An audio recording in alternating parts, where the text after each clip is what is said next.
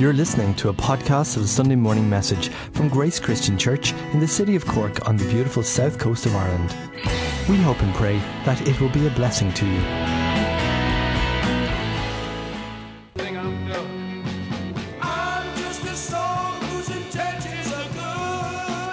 Oh Lord, please don't let me be misunderstood. Good morning, everyone. Can you hear me okay? Okay. Good to see you all this morning. I don't know, have you ever been misunderstood? Have you ever done something that's been just misunderstood? You did something, you had a good intention, and somebody just picked it up the wrong way. How many people here have been misunderstood? Hey, all of us have been misunderstood. Oh, those people in church, they're just misunderstood. I tell you, this morning I want to look again at the book of Job. And you might go, oh no, when will the Job thing end? The beauty about the book of Job is this. The book of Job, you could preach about 40 messages out of it without any hesitation. You could do 40. I'm not going to do 40 messages, okay? I will leave you alone eventually. But it's just such a good book, and there's so many fantastic spiritual lessons to be learned from it. So this morning, I'm going to be talking about the book of Job. This morning's message is called, oh no, please, battery work for me. Oh, I know what I've done wrong. Will you stay there for a second? Watch what I've done. I've done it. He's done it again, hasn't he? I unplugged it and then replugged it. Oh no, it's not working. Don't let me be misunderstood. Robin, you may have to do the necessary here, boy. Let's try again. Baby, sometimes I'm so you're on, okay? With a joy that's hard to hide. And sometimes it seems that all I have to do. It's okay. I can't fix it. That's the bad news. So my beautiful assistant, Robin, my son, is going to help me all the way through this. This morning, I'm going to be talking about a great misunderstanding. It's all on the monitors there. Can you take it back over the monitors for me a little bit, if you wouldn't mind, Steve? We're going to talk about a great misunderstanding. I've been doing a series in the book of Job, and just for a brief recap, Robin, on your mark, for a brief recap, the first message I did was about Job's faith, and was taken from Job chapter 1. How all of these awful events happened to Job. He lost his wife, he didn't lose his wife, he should have lost his wife, but he didn't lose his wife. He lost his kids, he lost his property, he lost everything that was belonged to him, and he ended up in a desperate state, and yet still he did not curse God. Robin. Then I went to part 2, and that was called The Accused, and it was the unseen story of Job. The unseen story of Job is the part where the enemy, the devil, comes before the Lord and says, let me at Job, and I'll sort him out for you. I'll prove to you what is in Job. And I also looked at how Job's friends accused him of doing wrong, and about how the enemy, the devil, accuses us and accuses you of doing wrong in our lives at times. And he accuses us and puts us in a bad position, and we looked at the position that we have before God in Jesus. Robin. Finally, we looked at, which was last week, we looked at friends like these, and that was about how Job's friends came along and they decided to give him some comfort, but they actually didn't end up giving him any comfort at all. What they did was they tried to fix him and ended up making the situation worse. And I know that a lot of us were able to relate to the fact that sometimes we go in with the desire to fix things, but end up making them a lot worse. And so, if you will, the story so far looks a bit like this. Robin, on your mark. The story so far looks like this. On your mark. So can I get a click? Yes. So here we have it. Satan misinterprets God. Satan misinterprets Job. Job's wife misinterprets Job. Job's wife misinterprets God. Job misinterprets his circumstances. Job misinterprets God. And Job's friends misinterpret God. And Job's friends misinterpret Job. That's basically the story so far. The reason that the story so far looks like that is because nobody really knows what's going on.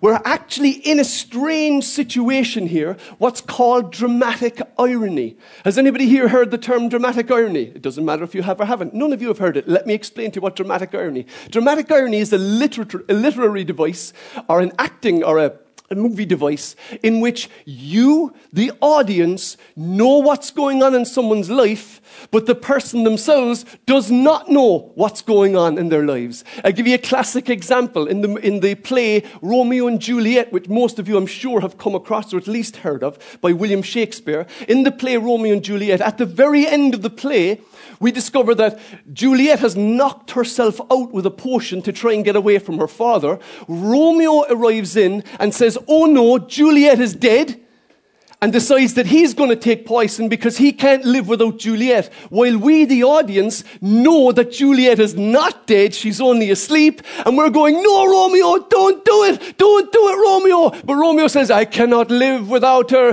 Prithee, I shall never make the future without my beautiful Juliet." Takes the poison, throws the poison down the hatch, kills himself. I'm sorry, that is William Shakespeare. It's called a tragedy at the end of the day. And Juliet wakes up and goes, "Oh, Romeo, you're here." But Romeo isn't there. And then Juliet decides to kill herself as well. Welcome to Grace Christian Church. We try to encourage people here if we can at all. It's called dramatic irony. You know what's going on, but the players in the show itself don't know what's going on. And what's going on, and we see in these first few chapters of Job, is a breakdown in communication. Robin, we have a breakdown in communication. Sometimes what we say gets completely misinterpreted by the person who hears it. And that's what I was talking. Sometimes what comes out of our mouths, or what comes away from our phone, or what gets away from our computer gets completely misunderstood and completely misinterpreted. Sometimes we can suddenly then go and jump to a conclusion. It's a great way to get exercise. Can I just suggest to you? Here's a couple of simple ways to get exercises. 1, jump to conclusions. 2, push your luck. 3, carry things too far. And 4, fly off the handle. There's an Olympic sport in that, because sometimes we hear something, or hear a clip of something, or we hear a piece of something, and we jump to conclusions. Let me give you an example. Has anybody ever had the experience, and I'm probably speaking to the lads here, when you discover after a few months of pursuit that that girl of your dreams just wants to be friends? How disappointing is that? I just want to be your friend. You think, well, she wants to be my friend. Okay, it's a kind of a plus. But no, it's not. It's not a plus. If she just wants to be friends, your romantic dream is over. You just have to understand it correctly. The other thing is something like texts. I don't know if you've ever had a text misunderstood or misunderstood a text. And texts are disastrous. Texts and emails, I think, are disastrous because you never know the tone in which a text is written, do you? Like, I know that, like, for instance, Tom and I have had a couple of misunderstandings over text over the year. Elma and I have had misunderstandings over the text over the year. So you get a text. Now, I won't give you an example of the text, but you read the text in your own voice. So if the text, say, from Tom sent a text to me, "Will you be there tonight?" ? And I'm not in good form, and I'm just not having a great day, I read the text like this: "Will you be there tonight?"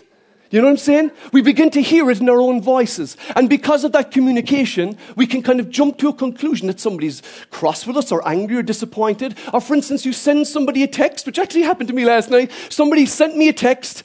I didn't see the text coming in. I didn't respond to it. Or have you ever sent a text and after 5 minutes thought, the person hates me? They don't like me anymore. They never responded to my text. I asked them how they are and they never answered. Now, that doesn't allow for the person falling down a hole. It doesn't mean they're trapped in an elevator. It doesn't allow for them being at work, in a movie, at a meal with somebody more important. But anyway, it can include any of those things. But we immediately jump to the conclusion that the person now hates us. And to help us in that, the text industry, invented emojis. So now we can no longer miscommunicate by a text. So a text that says, "Will you be there tonight?" You just add a little smiley face to it. But can you imagine what life would be like if we were using smiley faces and emojis all the time in real life communication? Imagine saying to someone, or say to Tom, "Will you be there tonight?" Or what that guy said to me this morning coming into church, I was really upset by it. Or if everybody you saw, you kind of give them a huge thumbs up. Or do you know the new emojis? It's like the Hulk thumb. You give them the Hulk thumbs up, or the peace sign, or a hug. And you see, We add these emojis so that there's no confusion. I've often reread a text a few times and gone, I think I need to insert an emoji here so there's no miscommunication here. Another little emoji here. Yes, the smiley face. No, maybe the wink. No, maybe it's a slight smile. I'm not sure. Is it the angry face? Is it the sad face? And the worst of all is now you can go on Facebook and make a face at somebody's posts. That just drives me nuts. I used to click like, which was bad when somebody would say, my cat just died. Like. No, I don't particularly like cats personally. So it kind of worked for me, you know what I mean? But now, of course, you go on Facebook and somebody says their cat died and you can choose to go. You can absolutely black out. You can give so many expressions of feeling towards somebody's poor little cat. Meow. We can get miscommunication. We jump to conclusions. But you know, sometimes things happen in our lives and we can jump to conclusions in them as well. Robin, can you help me out here? Sometimes we can make mistakes and we can just jump immediately to a conclusion. Click away, sir. Here's what the conclusion that Job jumped to. He jumped to this. He said this about the Lord in Job chapter 30. He said, you turn on me ruthlessly. With the might of your hand, you attack me. You snatch me up and drive me before the wind. You toss me about in the storm. I know you will bring me down to death, to the place appointed for all the living. You see, Job's circumstances, he immediately jumped to the conclusion that God was against him. That God has turned his face against him and he'd sent the storms after him. And that he was going to toss him about in the storm until he killed him. That was Job's conclusion. He looked at his circumstances and immediately said, no, there's something wrong here. And sometimes we look at our circumstances and that's exactly what happens. We jump to a conclusion about something. I told you last week. In the same day, both of my cars broke down and I got sick. And I began to think, oh Lord, am I next? But no, there wasn't anything going on. It was just simply a case of me putting a pattern on things that weren't a pattern. The cars are now fixed and so is my body. Amen. So everything is fine. Everything worked out just fine. And when we were in this situation, when Job jumps to this conclusions, a bit like you can jump to conclusions in your relationships, and sometimes we can look at our circumstances and go, I have no job, I have no wife, I have no whatever. You can add to the list as much as you like. Is God against me? Does God not want my good? God always, always, always, always wants your good. And sometimes we look back into our lives and we look at circumstances and situations. Can I get a click? We look back at our circumstances and we look at our situations and we ask, why me? Why did this happen to me? Many years ago, I was going through a trial myself, a bit of a situation before we had kids. You fill in the blanks. After somebody told me it's 99 to 1 that you will ever have children, Mr. ODonovan. And this guy came up to me after meeting one day and he said, he was from the north. He said, Michael. And the minute I heard that, I thought, oh, here we go. He said, Michael, he says, you're going through a great trial. He says, I know that God is going to do something mighty in your ministry. And you know the truth of it was? I just wanted to smack him in the mouth and tell him to shut up and mind his own business. And he hadn't the first clue what was going on in my life. Of course, I said, thank you, brother. You see, we can ask, why me? But the thing about why me is there's a bit of a problem with why me. Robin, can you give me the next one? We can ask, why me? Give us the first click. Thank you. I want to put it to you this morning that is what we call the wasted why. There's something about the why question that actually doesn't do us any good because sometimes there is no answer. In short, wrote Walter Mischel, the psychologist and author, in short, for many people, asking why doesn't help. It actually hurts. It actually can make things worse. He did this after 20 years of research. There was a woman called Susan Nolan Hoeksema. She did 20 years of research at Yale University. And she basically challenged this idea that, you know, sometimes we ask people, like she was talking about counselors and psychologists, inviting people in who'd gone through great traumas in their lives. And it's important that we understand the traumas that go on in our lives. But she found this. She found that for an awful lot of people, every time they were asked, why do you think you felt that way about your situation, they really went backwards instead of coming forwards. She found that by rethinking the whole situation again, what they did was they stirred up in themselves the same old emotions, the same old wounds, and the same old scars. Again and again, people would come in and relive the whole experience. And she said that in her experience, this was actually debilitating for most people. Like I said, in short, for most people, asking why does not help, it hurts. And the reason is this. It's really simple.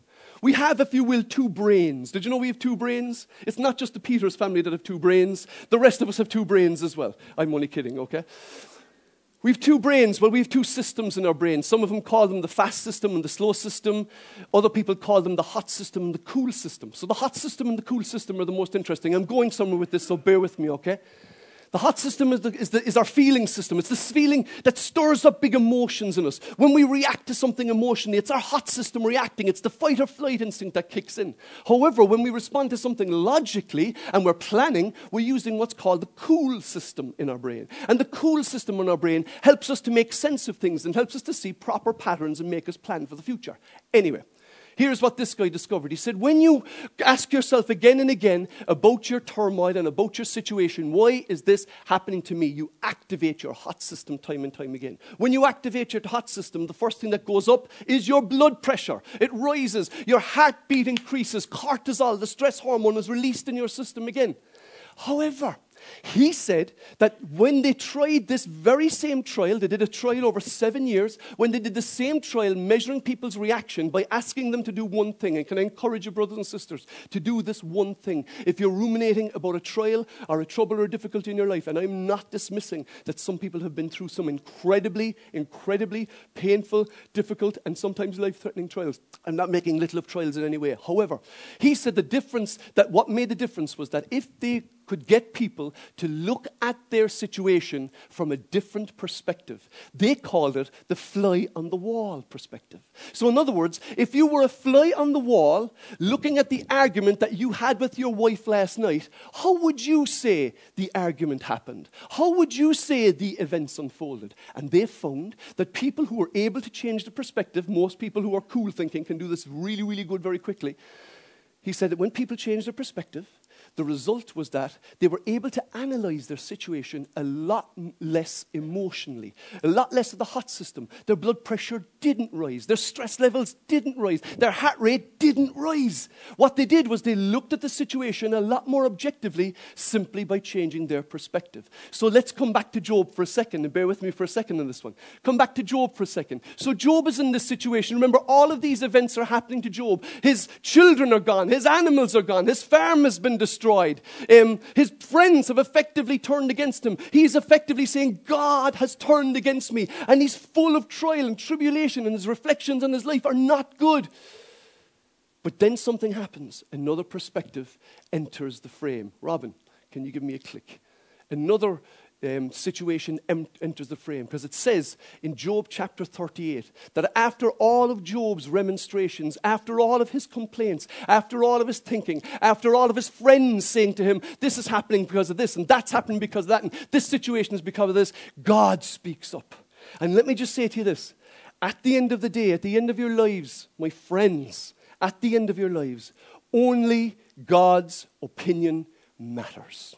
Okay? Only God's opinion matters. Not your manager's opinion, not with respect to your wife or your children's opinion or your parents' opinion, nor your peers' opinion.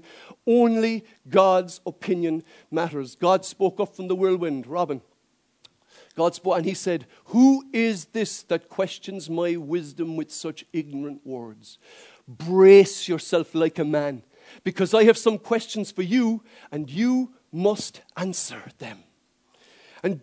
And what we would expect in the norm of the story is that God is now going to come out of the blocks and he's going to explain to Job all that was happening in his life. He's going to solve it because he knows the whole gig. He knows the deal. He knows what's been going on. But that is not what happens at all.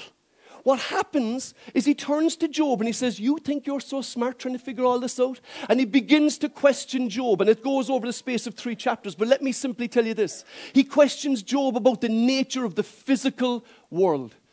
Were you there when I laid the foundations of the earth? Were you there when the springs of the earth burst forth? Then he asked them questions about the nature of the astronomical world, about the stars. He says, were you there when Ursa Major was born and Ursa Minor were born? When the stars were flung into heaven and the angels sing? Were you there when that happened? And then he talks about the supernatural world. He says, were you there? Did you hear the angels sing? Did you hear the voices of the angels? Were you there when everything was created? And he goes on to say, were you there and are you there when the mountain goat gave gives birth to her young in the crag of a rock up a mountain. When nobody else sees what's going on in that mountain goat's life, I see what's going on in that life. Jesus said something very similar about us and our lives. And this is really important. When he was encouraging the early disciples, he was sitting with his disciples. This is recorded as the piece from Luke's gospel. He's sitting with his disciples and he's explaining to them about the love of the Father. Robin, can you give me a click? He says to them, he's explained to them about the love of the Father. And again, this is what he said to them. He said, what is the price of 5 sparrows? Is it 2 copper coins? Yet God does not forget a single one of them. And the very hairs on your head are all numbered. The very hairs on your head. Even if the hairs of your head are beginning to disappear, they're still all numbered. Amen, Brother Ron. Amen, Brother Tom. Because you'd have to cut. If you were to count the hairs in my head, you might find a handful more than you might find on Tom or Ron's. Actually, Ron, I think you actually win the prize because you're bald as a coot, brother. God bless you. The very hairs on your head are numbered. Take it in for a second, lads. Take it in the midst of your trial and your circumstance and your difficulty and your why is this happening to me and your situation of questioning why is such and such going on in my life, and in the midst of your possible, and I'm only suggesting it's possible, misinterpretation of the events in your life, Jesus says the very hairs on your head are numbered. Nothing that happens in your life, brothers and sisters, nothing that happens in your life goes unnoticed to your Father in heaven. Nothing goes unnoticed to your Father in heaven. And Job listens to God explaining to him about all of this wisdom. And then it says this, that Job replied. Robin, can you give me the reply of Job, please? It says this, and then Job replied. Thank you, Robin. Click again. Are we going to stop? Job replied to the Lord, and again, I am nothing. How could I ever find the answers? You see, Job gets it right. He gives up. He gives up. How can I ever find the answers? What am I doing wasting my time looking for the answers? He says, I will cover my mouth with my hand, for I have already said too much, and there is nothing more to say. Because when he finally gets a sense of God's perspective, even though he doesn't get the answer he's looking for, but he eventually gets God's perspective on his trials and on his tribulations, and it completely changes his attitude to his circumstances. Tom already shared it this morning. Peter said, cast your cares on him because he cares for you. That is his perspective on your situation. He cares for you. And it's not just about you. No, you think about all the people that you meet in work or in home or whatever situation, social situation you meet. And you meet people who've got big questions about why certain events happen. Why is there suffering in the world? Why is there suffering in my life? Why did this child have to suffer in this way? And so on and so forth. And you meet them and you'll have people ask you questions. I was meeting somebody recently where I was meeting him to go through a wedding ceremony. And at the very end of the wedding ceremony piece, the woman said, you know, we're bringing along a child. We arranged a ceremony, bringing along a child. This child is very sick. And then we got to what she really wanted to ask. She said, you know, Michael, I know you're a pastor, and I just want to ask you, why do things like this happen? Why is this child born so sick? And you could see that she really didn't care that much about the ceremony, but this really meant a lot to her. Her emotions full, her eyes welled up. And I sat there and I just said, well, you know what? We live in a broken world. But thank God that's what Jesus Christ came to redeem the world, and sometimes he heals. And I got an opportunity to share briefly the gospel of Jesus Christ with her. And I began to briefly bring the perspective of God in her situation. Did she fall on her knees and say, what must I do to be saved? No, she didn't. But you know something? She's gone away with an answer, and I hope God's somewhat perspective on her situation. When we change our perspective to God's perspective, brothers and sisters, we're getting the right perspective then. And it takes all the heat out of our life. It takes the pressure off for us to understand. And sometimes there'll be people who'll come into your life and they'll criticize you a bit like Job's friends did. People will come into your life and they will criticize you and they'll say things that are wrong about you and they'll misunderstand you. Can I just suggest something? Pay more attention attention to your Creator than you do to your critics. Pay more attention to your Creator than you do to your critics. James is writing, Robin, if you wouldn't mind, James is writing to the early Christian church, and he writes this phrase, and you feel like grabbing James by the throat when he says this.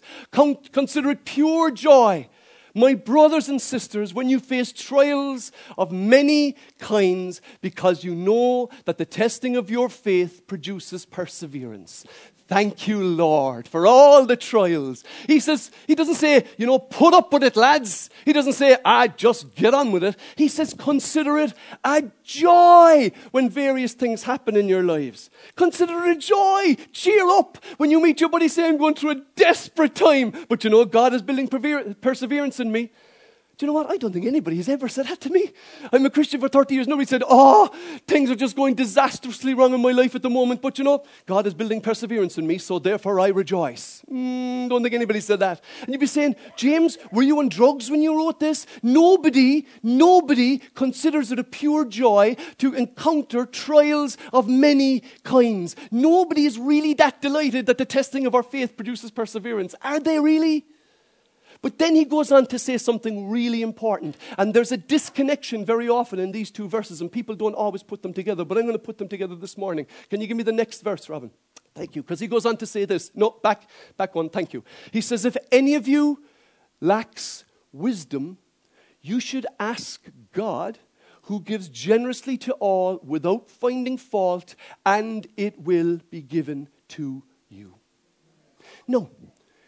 Sometimes, and I've done it, and I think it's very true, sometimes we just need wisdom to know how to live our lives. Isn't that right? Sometimes we need wisdom, and God gives us wisdom in the decisions that we make. But that's not really what James is talking about here, because James didn't go, right, verse 1 I shall say about trials and persecutions. Verse 2 I think I'll talk about wisdom. No, the two are directly connected. And what he's saying is this: if any of you lacks wisdom about the trial or the trouble that you are going through, let him ask God. Let him ask God, who gives generously to all without finding fault or without showing favoritism, and it will be given to you. So are you in the midst of a trial, a difficulty, a situation? Maybe it's a situation that has been haunting you for years. Maybe it's something that just will not go away. Can I ask this morning that we would pray and ask God for his wisdom? Would that be an okay prayer to pray? And can I ask also that as we go back out into the world that we live in, and to the people that we meet in work and in home and our social settings or wherever we meet them, that we would be interpreters of God's perspective on people's situations. Wouldn't that be a powerful inward tool to preach the good news of Jesus Christ, to bring God's perspective in our situations? No, don't get me wrong. This is not bringing God's rules. And, no, I don't think you should do that. I'm not talking about morality. I'm talking about God's perspective towards all humanity. You remember it says, Jesus himself said, God loved the world so much that he gave his only son, so that whoever believes in him would not perish or die, but would have everlasting life. Let's bring that perspective to our workplaces. Can I invite you to stand? We're going to pray. Is that okay? I'm going to ask the worship team to come up. We're going to sing the song, Lord, reign in me. Reign in your power over all my dreams and in my darkest hour. We're going to sing and then we're going to pray. And I just want to pray. Maybe close our eyes just as the band are setting up. Can we just close our eyes for a second? If you're here this morning and you've got this, if you will, this something that has been chasing you for years and you're trying to figure out why this happened and what went wrong and, how did this happen to me? Or maybe even this morning, you're in the middle of a trial and you're trying to figure out what it is that's gone wrong. How is God trying to say something to me here? Have I made some mistake? What is it that I'm trying to get out of this? Is God trying to teach me something here? Can I pray this morning?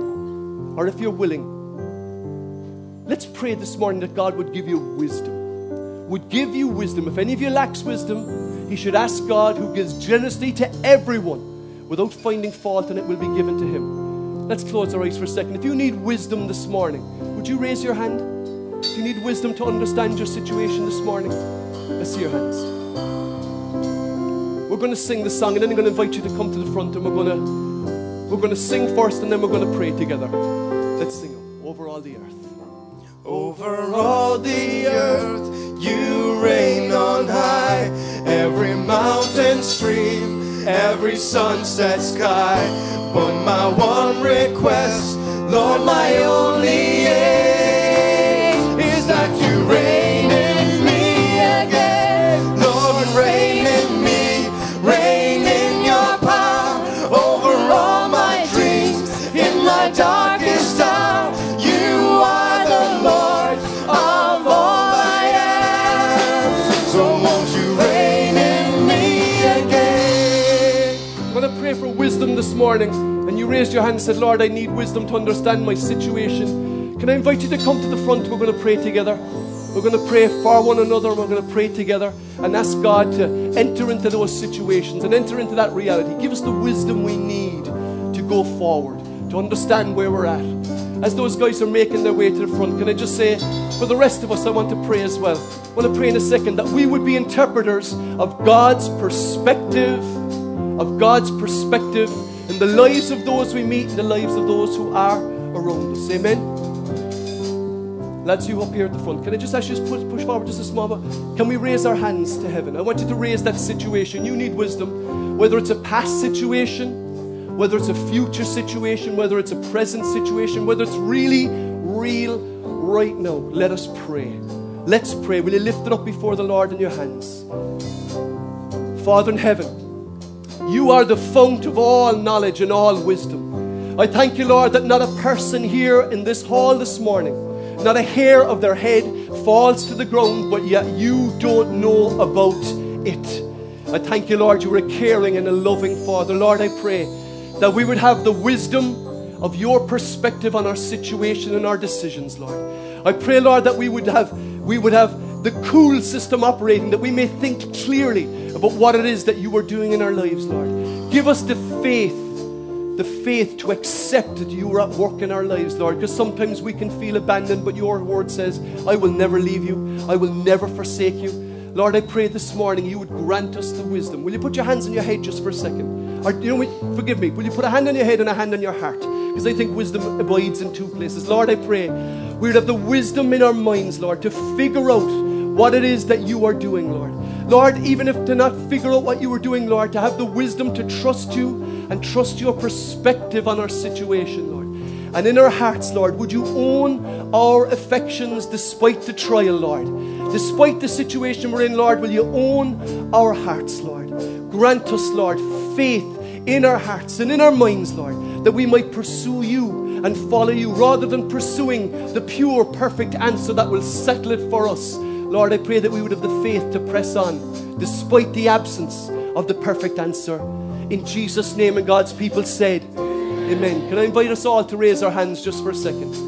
Everyone in the hall, if you want to pray for wisdom, Lord, I pray that we would be bringers of your perspective to where we work and where we rest and where we play. Let us bring bringers of your perspective into our college lecture room, into our workplace, Lord, into our homes, to our families, in whatever situation we find ourselves, Lord. Let us speak your word.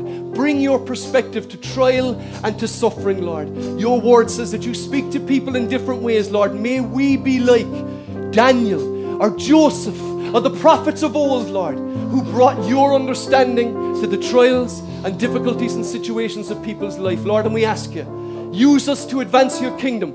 In Jesus' name, and God's people say, amen. Praise God. We're going to sing up that song again, then we're going to close in prayer. Lord, reign in me, reign in your power over all my dreams. In my darkest hour, you are the Lord of all I am. So won't you reign in me again? Lord, reign in me, reign in your power over all my dreams. In my darkest hour, you are the Lord of all I am. So won't you reign in me again? God, I'm good to over all the earth, you reign on high. Every mountain stream, every sunset sky. But my one request, Lord, my only aim is that you reign in me again. Lord, reign in me, reign in